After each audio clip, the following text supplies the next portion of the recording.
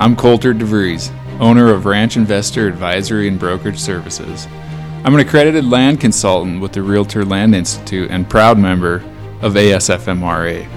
The Ranch Investor Podcast is the most downloaded and informative industry-specific content that intrigues while entertains. Will, I knew this would be an interesting podcast when you called me. Well, I do want to talk to you. I want to hear about your story. And for the Ranch Investor listeners who aren't familiar with Will Harris or White Oak Pastures, let's start with what is White Oak Pastures? White Oak Pastures is our family farm in Bluffton, Georgia. Bluffton's in the coastal plain. My great-grandfather came here in 1866, and he started the farm, then handed it on to his son, my grandfather, who handed it on to his son, my father, who handed it to me, and now I have two daughters and their spouses working here. And I got 7 grandchildren who are the 6th generation on the farm. Well, five of them actually live on the farm. But, it was a monocultural cattle operation from World War II to 1995. We started changing things. And today we pasture raise 5 red meat species: cows, hogs, sheep, goats, rabbits. And we hand butcher them in the USDA inspected slaughterhouse here on the farm. We pasture raise 5 poultry species: chickens, turkeys, guineas, geese, and ducks. And we hand butcher them in a separate USDA inspected facility on the farm. We raise organic vegetables, pastured eggs, honey, and some other little ancillary businesses. Well, it doesn't look little, Will. It looks like you have a lot of enterprises going on. I even see pasture-raised guinea fowl. Someone could go to your farm, and I've never had guinea before, but someone could go buy a guinea for dinner. Oh, yeah, it'll change your life. Guinea is real good. Guinea is it's like pheasant, more like pheasant. The reason for having guineas up here in Montana, I don't know if it's urban legend or what, but all the old farm wives, homesteader wives, said it kept rattlesnakes out of the garden. Maybe they eat ticks. We have them as watchdogs, and they eat ticks. And they're really good. Keeping rattlesnakes out of the garden may have to do with the watchdog part. They raise hell when they see something strange. And if I was a rattlesnake, I probably wouldn't go that way.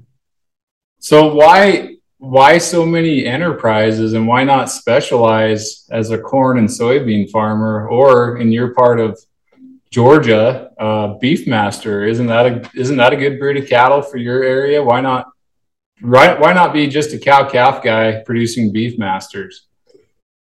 Well, we were cattle people. My dad, when my great-granddad and granddad ran the farm, it was more like what I do today, a lot of different things. When my dad took over post-World War II, we became just cattle people, period. Not just cow-calf. We had a feedlot, not like your Western feedlots, but we had a feedlot. And we raised nothing but cattle. The only cash crop we had was cows and beef, calves and beef. I changed the farm. I went to the University of Georgia, majored in animal science, came back and ran it exclusively as a beef operation for 20 years. Graduated in 1976. In the mid-90s, I started moving away from that model. And really pleased that I did. So you graduated around the time Secretary Butts said, "Get big or get out." I heard him say it. You heard him say that. And it seemed with my college degree in finance and a minor in 2 minors in agriculture, I think we get taught a lot of conventional models, and I think there's a group think going on, kind of like mass formation psychosis that that you have to do it the way Bayer, Syngenta, MSU Ag Extension recommends, or else you're just asking for trouble and you're asking for problems and failure. Were you part of that crowd at that time, or were you always felt like you didn't really fit into that model? No, I loved industrial beef production, and I was good at it. We paid taxes every year. We weren't rich people. I don't mean that. We lived very comfortably. And I literally went back and looked, and I never had a year I didn't pay taxes. We made money even when cattle were super cheap. We didn't make much. We made some. And of course, when the cattle were high, we did pretty well, socked a little away. But I did inherit a farm with no debt, and we were pretty good cattle people. And when I changed, it was not economically driven. I wanted to do things differently. You wanted to have more positive ecological and communal and social environmental effect. All that worked out that way. Now, if I told you that a 40-year-old Will Harris walked outside in 1995 and said, I believe the climate is changing, and I think I probably can do something about that by farming differently. That did not happen. It started out on the animal welfare side with me, and very quickly turned into a land management issue for me. And I knew what I had been doing, and I studied what I could do differently and made changes, and some worked, some didn't. Re-implemented the ones that didn't, and some worked, some didn't, and re-implemented the ones that didn't, and so on. The three things that we think we do well, the only three things that we think we do well, is regenerative land management. We think we're good at that. Good, humane animal husbandry. We think we're good at that. And community building, regenerating this impoverished rural community. We think we're good at that.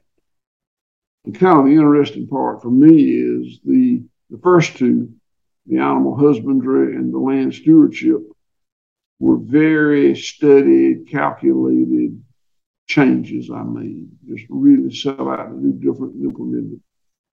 The third one, the community enrichment, was just happened. By the way, when I changed from what I used to do to what I do now, I went from 3 minimum wage employees to 180-something employees that make well over the county average.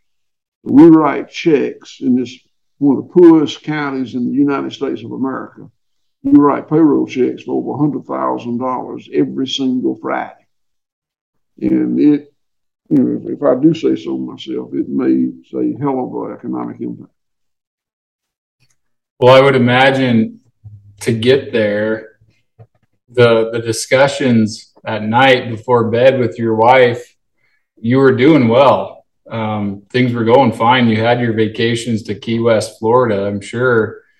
And it had to have been daunting and a lot of fear. How did you slowly transition to that, or emotionally accept that and psychologically wrap your mind around it, and then gain consensus from your wife and other family members? That seems like the biggest hurdle is the people aspect. It's not about turning your peanut ground into pasture. It's probably about getting people to buy in that we're going to take this risk and it's going to be worth it. You got a wife? I do. You tell her everything? I might embellish. I tell her everything, but I have a politician's way of putting a spin on it to sell it how I want. I have the ability to keep my mouth shut. So, but yeah, the points you raise are valid, and several things I'll say about it. One is my wife is a saint. I've been married to her for 40 something years, and she's is retired. She was a school teacher and a great world class mother, but she's never been directly involved with the management of the farm. I always did that. She ran certain aspects of our life, and I ran other aspects of our life. And I truly, I didn't want to talk about it but one time, so I didn't go home and talk about it. Past that, this is unusual, but my dad was an only child born in 1920, and I'm an only child born in 1954. So for farm families of those generations to have only children is pretty remarkable. But I didn't have any siblings I had to discuss it with. I have 3 daughters, and when I started changing the farm, they were kids, and I really didn't think they'd ever come back to the farm. They weren't raised. I was raised to do this, and they were not. So no surprise when I came back. It was a surprise when 2 of them came back. So, and then the last thing, this is not very flattering, is that, I probably, I had, as I said, I'd inherited a paid for farm. We'd always made money. I'd never borrowed any money. We'd always been comfortable, not rich, but comfortable. And I probably didn't really understand the level of risk I put our family to. I was you mentioned Earl Butz. You remember Alan Greenspan? Oh yeah, of course. Alan Greenspan talked about irrational exuberance, and I probably had a little of that. Oh yeah. So but I had some really long discussions with myself about what in the hell I thought I was doing, but I did it, and it has thus far worked out all right. Now let's be, and I had some years that we made good money since I changed. Now the business today is a very break-even-ish business. That's just the facts. We got do $25 to $6 million in volume, and we got a lot of equity. We got debt. We got a lot of equity in the business, but still just breaks even. We pay ourselves a comfortable salary. I actually have employees that make more than I make, and my children make more than me, and I've got non-family employees that make more than they do, and I'm very proud of it. They're not overpaid. They have a skill set that we need, and we pay them the market for that skill set, and it happens to be more than we pay ourselves, unapologetically. How do you feel about government subsidies? Because I mean, there doesn't seem to be many out there for guys like you doing what you're doing. I think you get overlooked and left out in the farm bill. Well, I think government subsidies are the only place I know of that I'm a hypocrite. I don't think there's any other place I am. But I am a hypocrite because I am opposed to government subsidies, but I sign up for everything I can sign up for. And I've wrestled with that myself, and I'm comfortable with it. If they're going to give it away, I won't mind. I'm very competitive. I get under the goal with my elbows and try to get mine and yours if I can. But there's a grant given, but to take a point, which you're saying, there was a grant issued, I think last week or the week before, Climate Smart Commodity Grant. And we applied. I thought we had a really good project, and we got turned down. And I was disappointed, but fine with it. Other people had better projects, no problem there. But then when the list came out, you had people like Coca-Cola and PepsiCo and John Deere and Bayer and Microsoft for heaven's sakes, and Google, and that I think that probably is sums it up pretty good. Yeah, I'm vehemently opposed to subsidies, all forms, and the Farm Bill, ag subsidies, and all of them. But you can't take your pride to the bank; they won't cash it. So it's you. If you don't take it, your neighbor is going to take the subsidy. So my best friend is a guy that you might have heard of, named Gabe Brown, a rancher in North Dakota. You know of Gabe? Oh, of course. I know of Gabe very well. That's why I brought the question up. I consider him to be my best friend, and he will not accept government subsidies.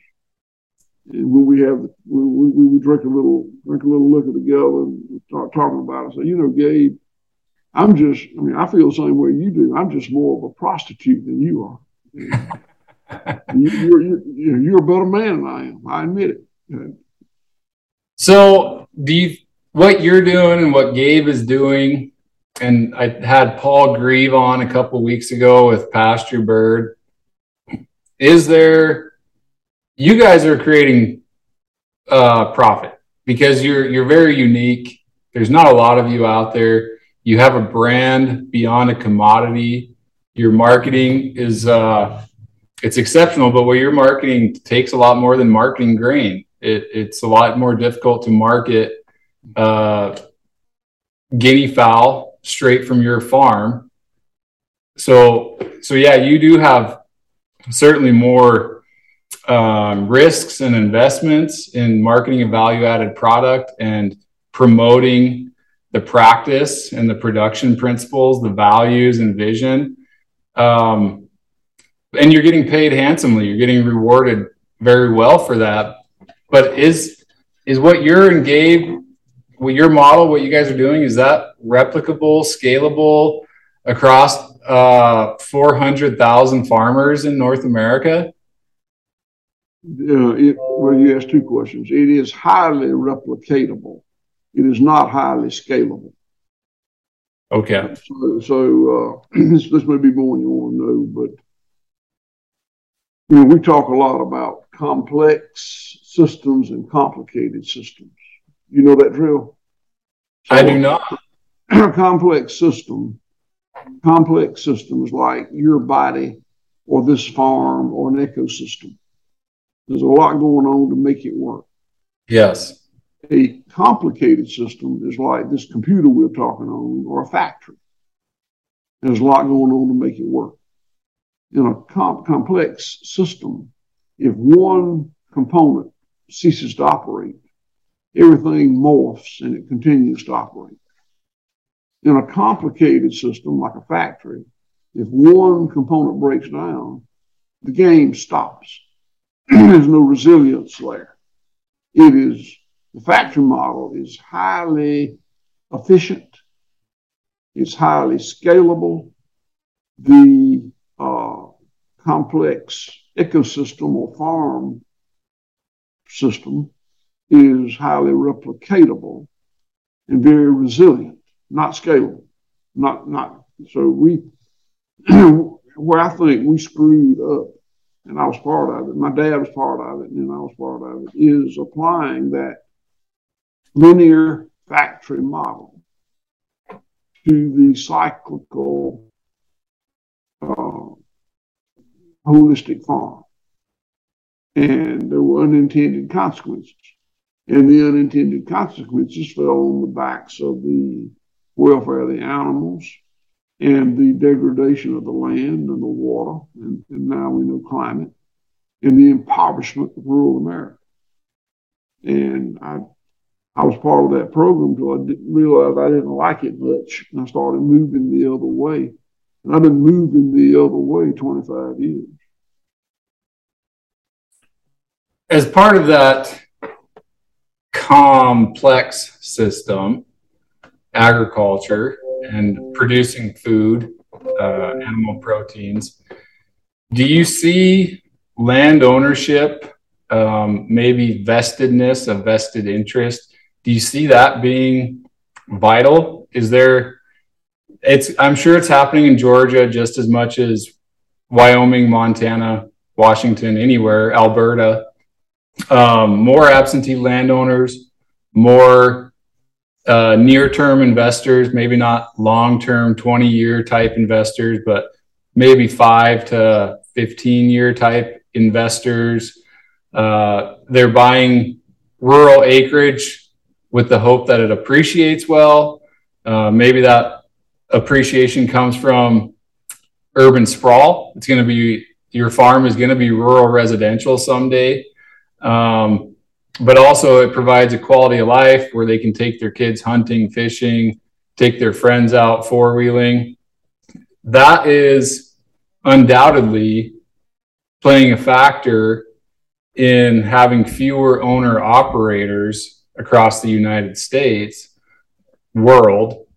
Do you see that being bad, good? I'd hate to put these labels on it, but is there going to be unintended consequences from that?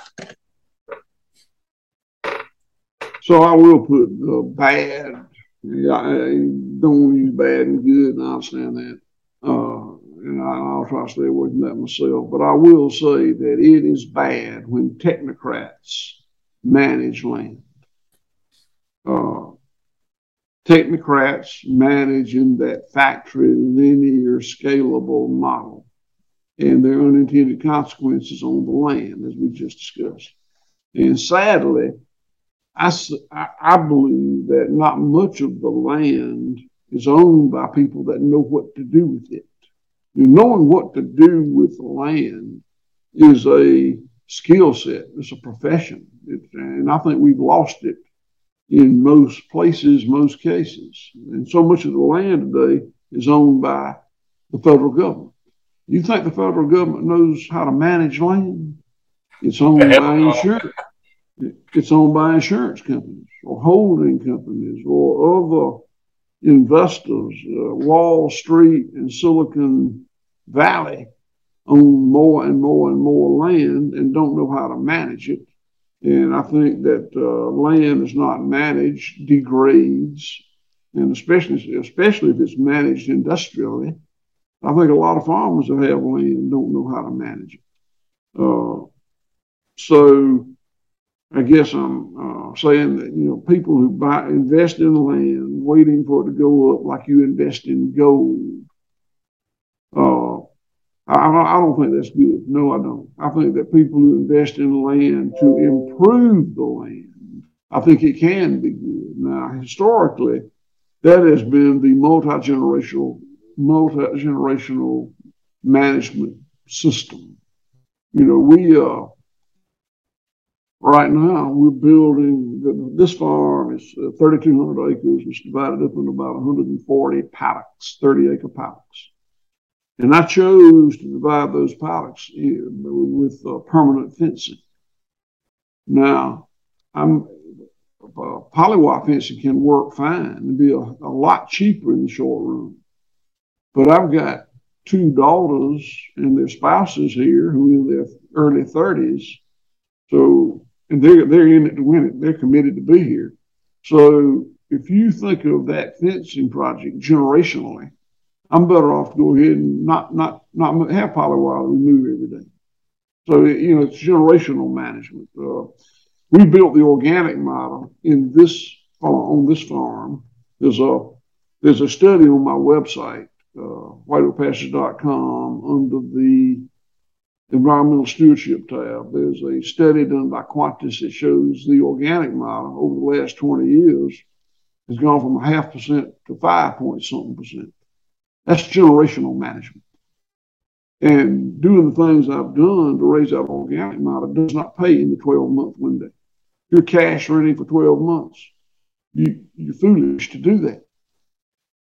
So what I guess I'm saying is, yes, there are people who I wish didn't own land, people in entities that I wish didn't own land because I don't think they know what to do with it. Those, if they seek good management, it's probably fine for those people to own land, but you got to decide how you're going to cut that cake. I mean, everybody's got to prosper from the relationship, and the farmer, rancher, land manager has got to be made whole, and the investor's got to be made whole. And I've been in a lot of discussions about how to do that, and it's really hard to figure out what's equitable there. I'm going to say one more thing. So you're an economist. Is that what you said? Your background? Is that right? Well, just a finance degree. I'm not an economist. Maybe an armchair economist will. Even better. Finance is even better. So I'm not. I'm a C student from the University of Georgia College of Agriculture. And I don't know much about investments, but I bought a piece of land, right? Just, I can see it from here. And the land's gone up now, but I paid $2,950 an acre for the land. That's what it was worth. That was the market. I didn't get a deal. I didn't get robbed. It's pedestrian, non-irrigated land. That was the market that day. I was on my way to the lawyer's office to close it. This is a couple of years ago. And CNN told me that gold was at $2,040 an ounce. And I just about had to pull my Jeep over and think about that. For the very idea of a acre, so you know about non-depreciating assets. I don't know about that, but I know there are non-depreciating assets. And I know land is one, and precious metals is one, and precious gems is one. I guess maybe art might be one. I don't know anything about that. Are there any others? Can you think of any others? You've listed the big ones. All right, so let's go with that. So for a acre of land, non-depreciating asset, to be worth less than an ounce of gold, non-depreciating assets, is perverse. If you look at the two assets, gold wins in that it's more portable. You can put it in your pocket, put it in your sock drawer, put it in your safe deposit box. Gold probably wins. It's probably a little bit more liquid. If you needed to cash it out, you could probably cash out an ounce of gold faster, in a matter of days, but faster than you could an acre of land. But after that, land is the best asset. I mean, it's not likely somebody will steal it. You can do something to improve an acre of land. You can't do anything to improve an ounce of gold. You just wait for the market to go up or not. And I can go on and on about why an acre of land would be better, but it's not. And the reason is what I told you earlier. Everybody knows what to do with an ounce of gold. Put a chain on it, wear it around your neck. But not many people know what to do with that acre of land. I agree. And so my belief in support of free markets and capitalism, I hope that every day, every minute, we're moving towards a better world that's more efficient, more productive, more abundant, less risk, because of capitalism and because of free markets. And the idea of losing generational knowledge, because it leaves the land, it leaves the community, that is concerning to me. I guess my hope is that you don't like the technocrats, but I believe maybe in the future, because agriculture is such a capital intensive industry, that you take these operations, and unfortunately, in my belief, it has to be at scale. And you have someone like my brother, who is an animal science degree from Oklahoma State. So he focuses on livestock and he focuses on animal welfare. Then you take me, who's the finance guy, and that's my focus. That's my technical trade, my contribution to the whole enterprise. And then maybe my other brother, who is a range and soil scientist, he could be in charge of ecology, land management. But I almost think that's a good thing if we're moving to that model. I don't know if you would agree with that. No, I would not. You would rather see a well-rounded individual who has exposure to all three fields rather than being an expert. Well, you kept talking about scale, and scale is we have achieved incredible scale in agriculture, and I don't know that we're better off for having done so. And I think we're probably on different ends of that spectrum. I think it would take scale to hire three specialists. My two brothers and I mean, there's no, other than what you and Gabe Brown are doing with value-added marketing, there's really no way to compensate us on the farm as compared to what the rest of the market would be willing to pay us in town. Okay, well, sit down just a second. I'll explain it to you. So I think that part of the the specialist that you feel good about has a tremendous amount to do with the degradation of the farm economy and the soil and the quality of the food and the other things that I work to get away from. So let me see if I can explain this to you. I used to plant Tifton 85 Bermuda grass. And I would, because the forage specialist told me that correctly, that nothing would assimilate elemental nitrogen like Tifton 85 Bermuda grass that would grow in my typical zone. But I planted monocultures of Tifton 85 Bermuda grass. And if you were a plant and you grew in my Tifton 85 Bermuda grass, I would spray you with Gray Zone P and D and kill you. And the fertility expert told me to take soil samples and put out phosphate and potassium that was mined and nitrogen that was made from natural gas and how to do those things to maximize the production of my Tifton 85 Bermuda grass. And then the entomologist would come and tell me what to put on the Tifton 85 Bermuda grass to kill the fall armyworms and whatever else I had that was out there. And I can go on and on with that. We can talk about it all day long. And then the animal scientist would come, the breeding guy would come by and tell me what kind of semen I should be AIing my cattle with that would really bring the most money. And all these specialists, all these experts, all these brilliant people, and they really are brilliant people who had such incredible depth of knowledge in that one siloed area. And they didn't get the whole picture. And I ran this farm for many years like that, and my dad did before me. And these specialists would come up with these how-to manuals of how to run a farm.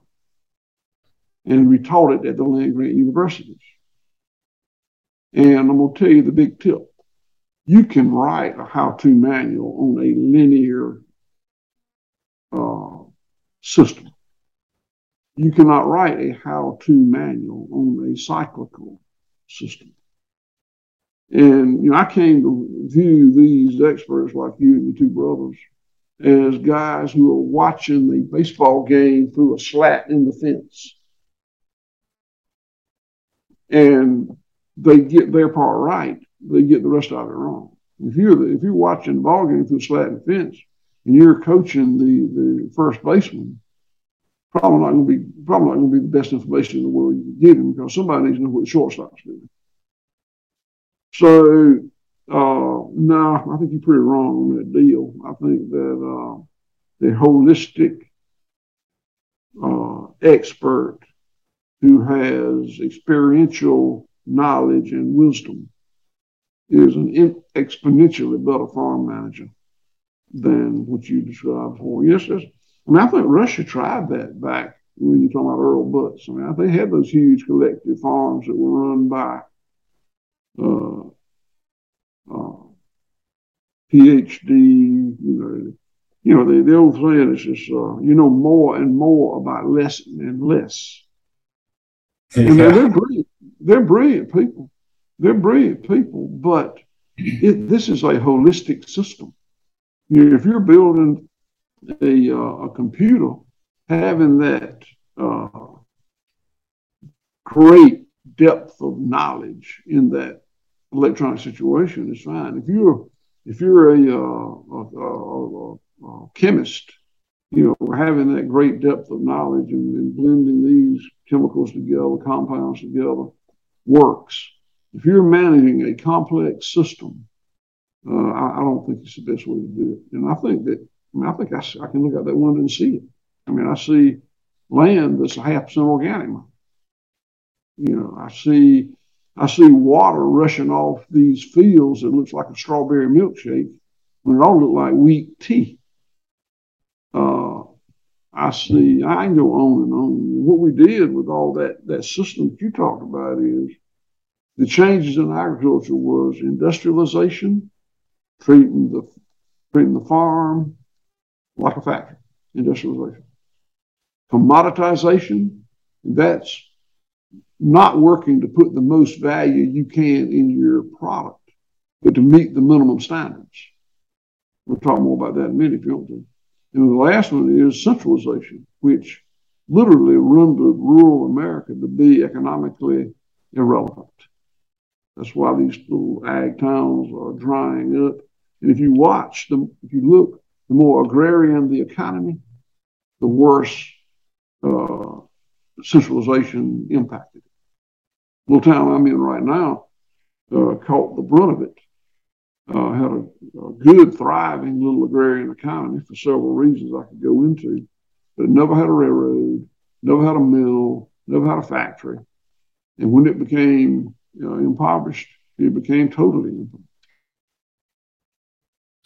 Well, let's stay on this philosophy of siloed expertise and specialization, because I mean, you're attorneys. If you're going to be an attorney, you have to specialize. If you're going to be a CPA anymore, you have to specialize. And every part of our economy is becoming highly specialized.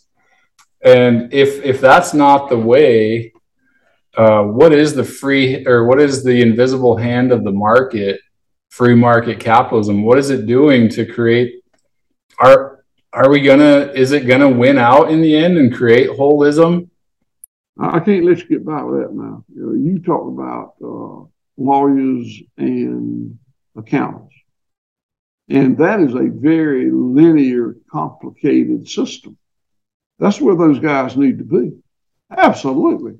I don't want a guy keeping I got a CPA.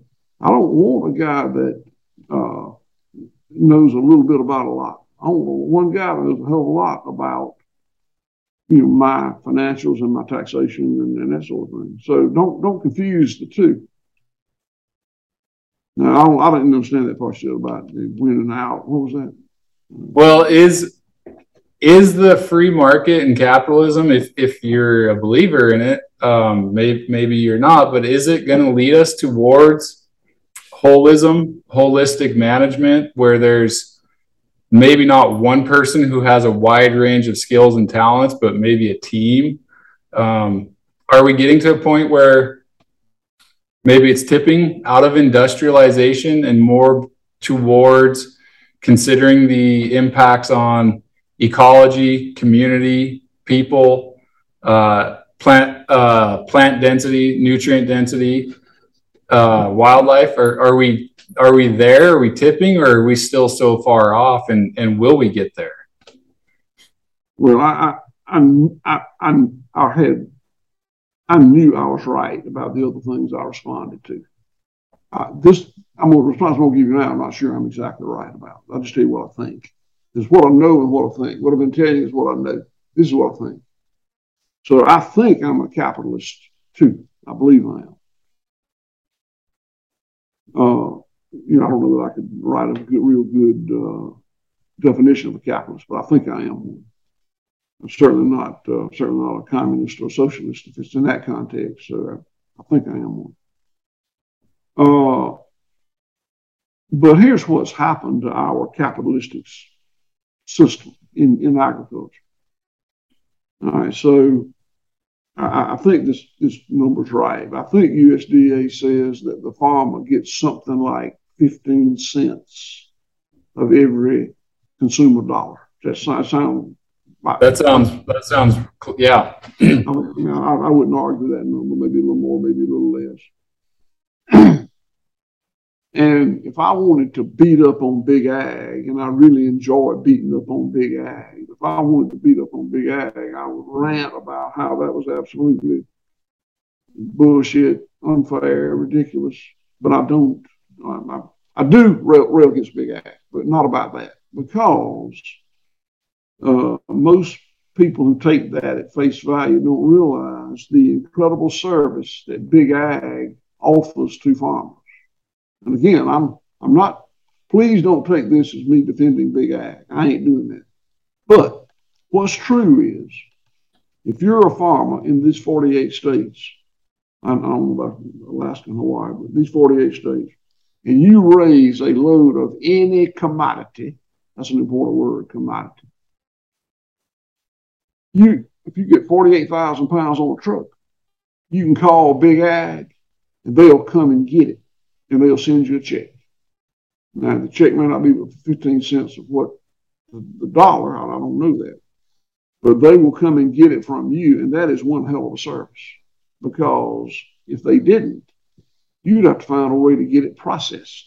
And we're talking about if it's oranges, soybeans, hogs, strawberries, eggs, it don't matter. But the farmer doesn't have to get it processed. They don't have to make it marketable. That's done for them by big ag. Big ag charges a lot, but they do it for them. And the farmer's risk ends when they pick it up. And the farmers don't have to find the market for it. And the farmers, just market access is incredible. So big ag does a lot. I don't think it's worth 85 cents of the dollar. But over and above that, here's where the capitalism breaks down. There are a lot of externalized costs that neither the farmer nor big ag picks up. So, you can Google the numbers, but how many different species of plant and animal and insects and microbes have gone extinct in the last not very long? And it's a lot. And that's an externalized cost. That has a cost. And neither the farmer nor big ag pays it. There's a dead spot in the Gulf of Mexico. The Gulf of Mexico is about 80 miles down that way. There's a dead spot out there. It's bigger than the state of Massachusetts. And I'm gonna suggest that a lot of that came from chemical fertilizer and pesticide runoff. Not all, but a lot. And that has a great cost. But big ag and farmers are not going to pay it. We are. Society is. Antibiotics that don't work anymore. We don't have a small number of antibiotics in the arsenal to cure you. You got children? You got kids? I do. 2-year-old. If your 2-year-old gets a disease, there's a lot less antibiotics that might make him or her well than it was 15, 20 years ago. And I would suggest that subtherapeutic use in CAFOs contributes to that resistance in pathogens of the antibiotics. And that's a great cost. But big ag and the farmers don't pay that cost. Society does. I don't know if you believe in climate change or not, but I do. And what does a good hurricane cost? I think Ian was probably a couple billion. $1 billion. But now, if agriculture contributes to climate change, what does that cost? It's a lot. And if you want me to, I can go on with this a long time. So what's mucked up, notice how I use that word? What's mucked up is with capitalism is how many of the cost of food production is externalized. So, yeah, me and you way apart on that deal. No, I agree. A lot of the costs are borne by society, and they're really, unfortunately, they're out of sight, out of mind. Not out of my sight, not out of my mind. But I agree with you. You're part of the 2% of people who will have their hands on of the United States who have their hands on crops and cattle. The other 98%, it's how the food is produced and what its impact is on society, on ecology. It's less relevant than how they're going to get to work that day. Yeah. Well, Will, we're about at the end of it, but you brought up nutrient food density, and there's a few other topics. I'd really like to have you on for another episode sometime if you wouldn't mind. I'd love to be on, but I don't talk about nutrient density. I have some opinions about it, but there are experts that know all about that. And I don't talk about food safety because there are experts that talk about it. And a lot of things I don't talk about. I don't talk about culinary, how good it tastes. I'm not an expert. I'm an expert in animal welfare, regenerative land management, and the local rural economy. And I feel good about going toe-to-toe with anybody on those things. But these other things, nutrient density, I got opinions, but, there's nothing that sounds any stupider to me on a farmer talking about omega-6s and omega-3s and conjugated linolenic acid.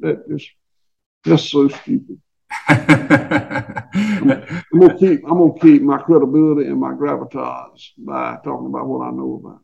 Well, then we should, if you don't mind, we should talk about land management. That's an important piece of my audience, of my brand, Ranch Investor. So I would like to hear more about next time silvopasture and rotating, integrating animals into, I don't know if you have cash crops yet anymore, but doing livestock rotations, any type of an animal rotation, silvopasture, soil water management. That would be, now that we covered the broad philosophical topics, let's get technical next time, Will. I'm much more comfortable talking about that stuff. I'm much more talking about moving cows than economic impact. So that's good.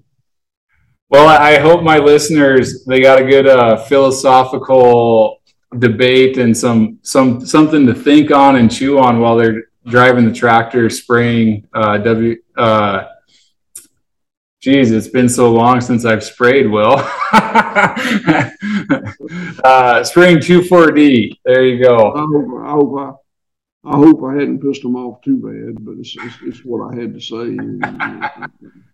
They probably not going to change my mind. No, my story is, gosh, I must have been 24, and I was listening to Jim Garish kick the hay habit while I was putting up hay. And after about the fourth plug in the baler that day, I said, I've had enough of this shit. I'm done. Well, I got a lot of respect for Jim Garish, but I still hadn't been able to kick the hay habit. And I live in a place where you shouldn't have to, but I do. I plead guilty to that. Well, thank you for coming on. So does White Oak Pastures, do you deliver all across the U.S.? Sadly, we do. Okay. We're trying to correct that. We need to do $25 million worth of business volume to make our business work. And I can't get $25 million worth of business in South Georgia, Southeast Alabama, Northwest Florida. So we have to reach out.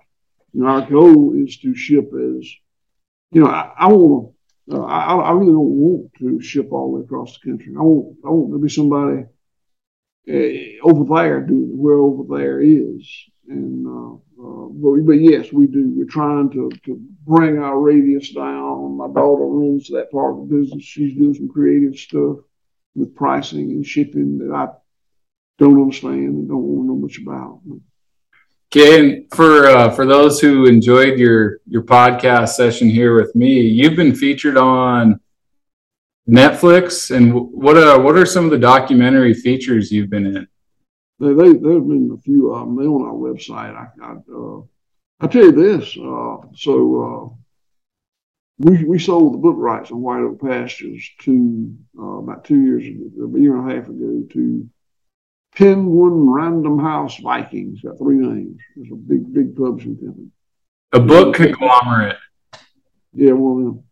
So they wrote the book. They hired a young woman to write the book. She's a sweetheart. And she spent a lot of time here on the farm, and we spent a lot of time on the phone. But it's going to be released in a year. Okay. It's called Bold Return to Giving a Damn. And it's called what again, Will?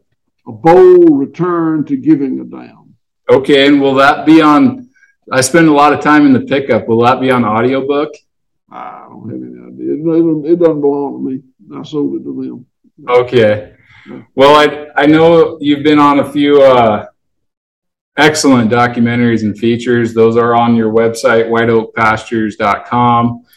You have some incredible products on there. Like I said, the guinea fowl, I'm going to have to try that, but I'd like to come down to your farm and try it in person. You guys probably have like in-person farm days. Come visit. And we actually got lodges or cabins here on the farm for lodging, and I built an RV park about a year ago. And we got a store, a restaurant, and we serve 21 meals a week, 3 meals a day, 7 days a week. So we set up for company. We also, I'm gonna tell you this. We started we founded a nonprofit last year called CFAR, CFAR. It stands for Center for Agricultural Resilience. Yeah, Center for Agricultural Resilience. Well, I look forward to seeing some of the work produced by CFAR. The conversation that we were having today is what those sessions are about. And okay. I would invite you to come to one of them. They're building a CFAR website, and I think it's built, but it may not be. It may still be a page on the White Oak Pastures, but I don't know if they press the button to make that go live or not. But I would invite you. It's got the schedule. I'd invite you to come as my guest. I'd be glad to have you down and attend one. Well, I would enjoy that. I'll give you a session on the program to talk about having PhDs run your farm for you if you want to. Oh, get a bunch of academics in their ivory tower telling you how to do it, Will. Well, that's the way it's been for a long time. Well, thanks for coming on. I know I'm going to get a lot of feedback and requesting you a second time, so we'll try to schedule that. And I would love to go to Georgia this winter when it's minus 22 up here in Montana. I think my wife and daughter and I should head down there. I think you should. You'd certainly be welcome. Love to have you. Thanks, Will. Have a good evening. Thank you. Thank you for having me on the show. Click subscribe on your streaming platform so you know when the latest episode has dropped. Be the source of knowledge and the maven that other professionals are excited to refer.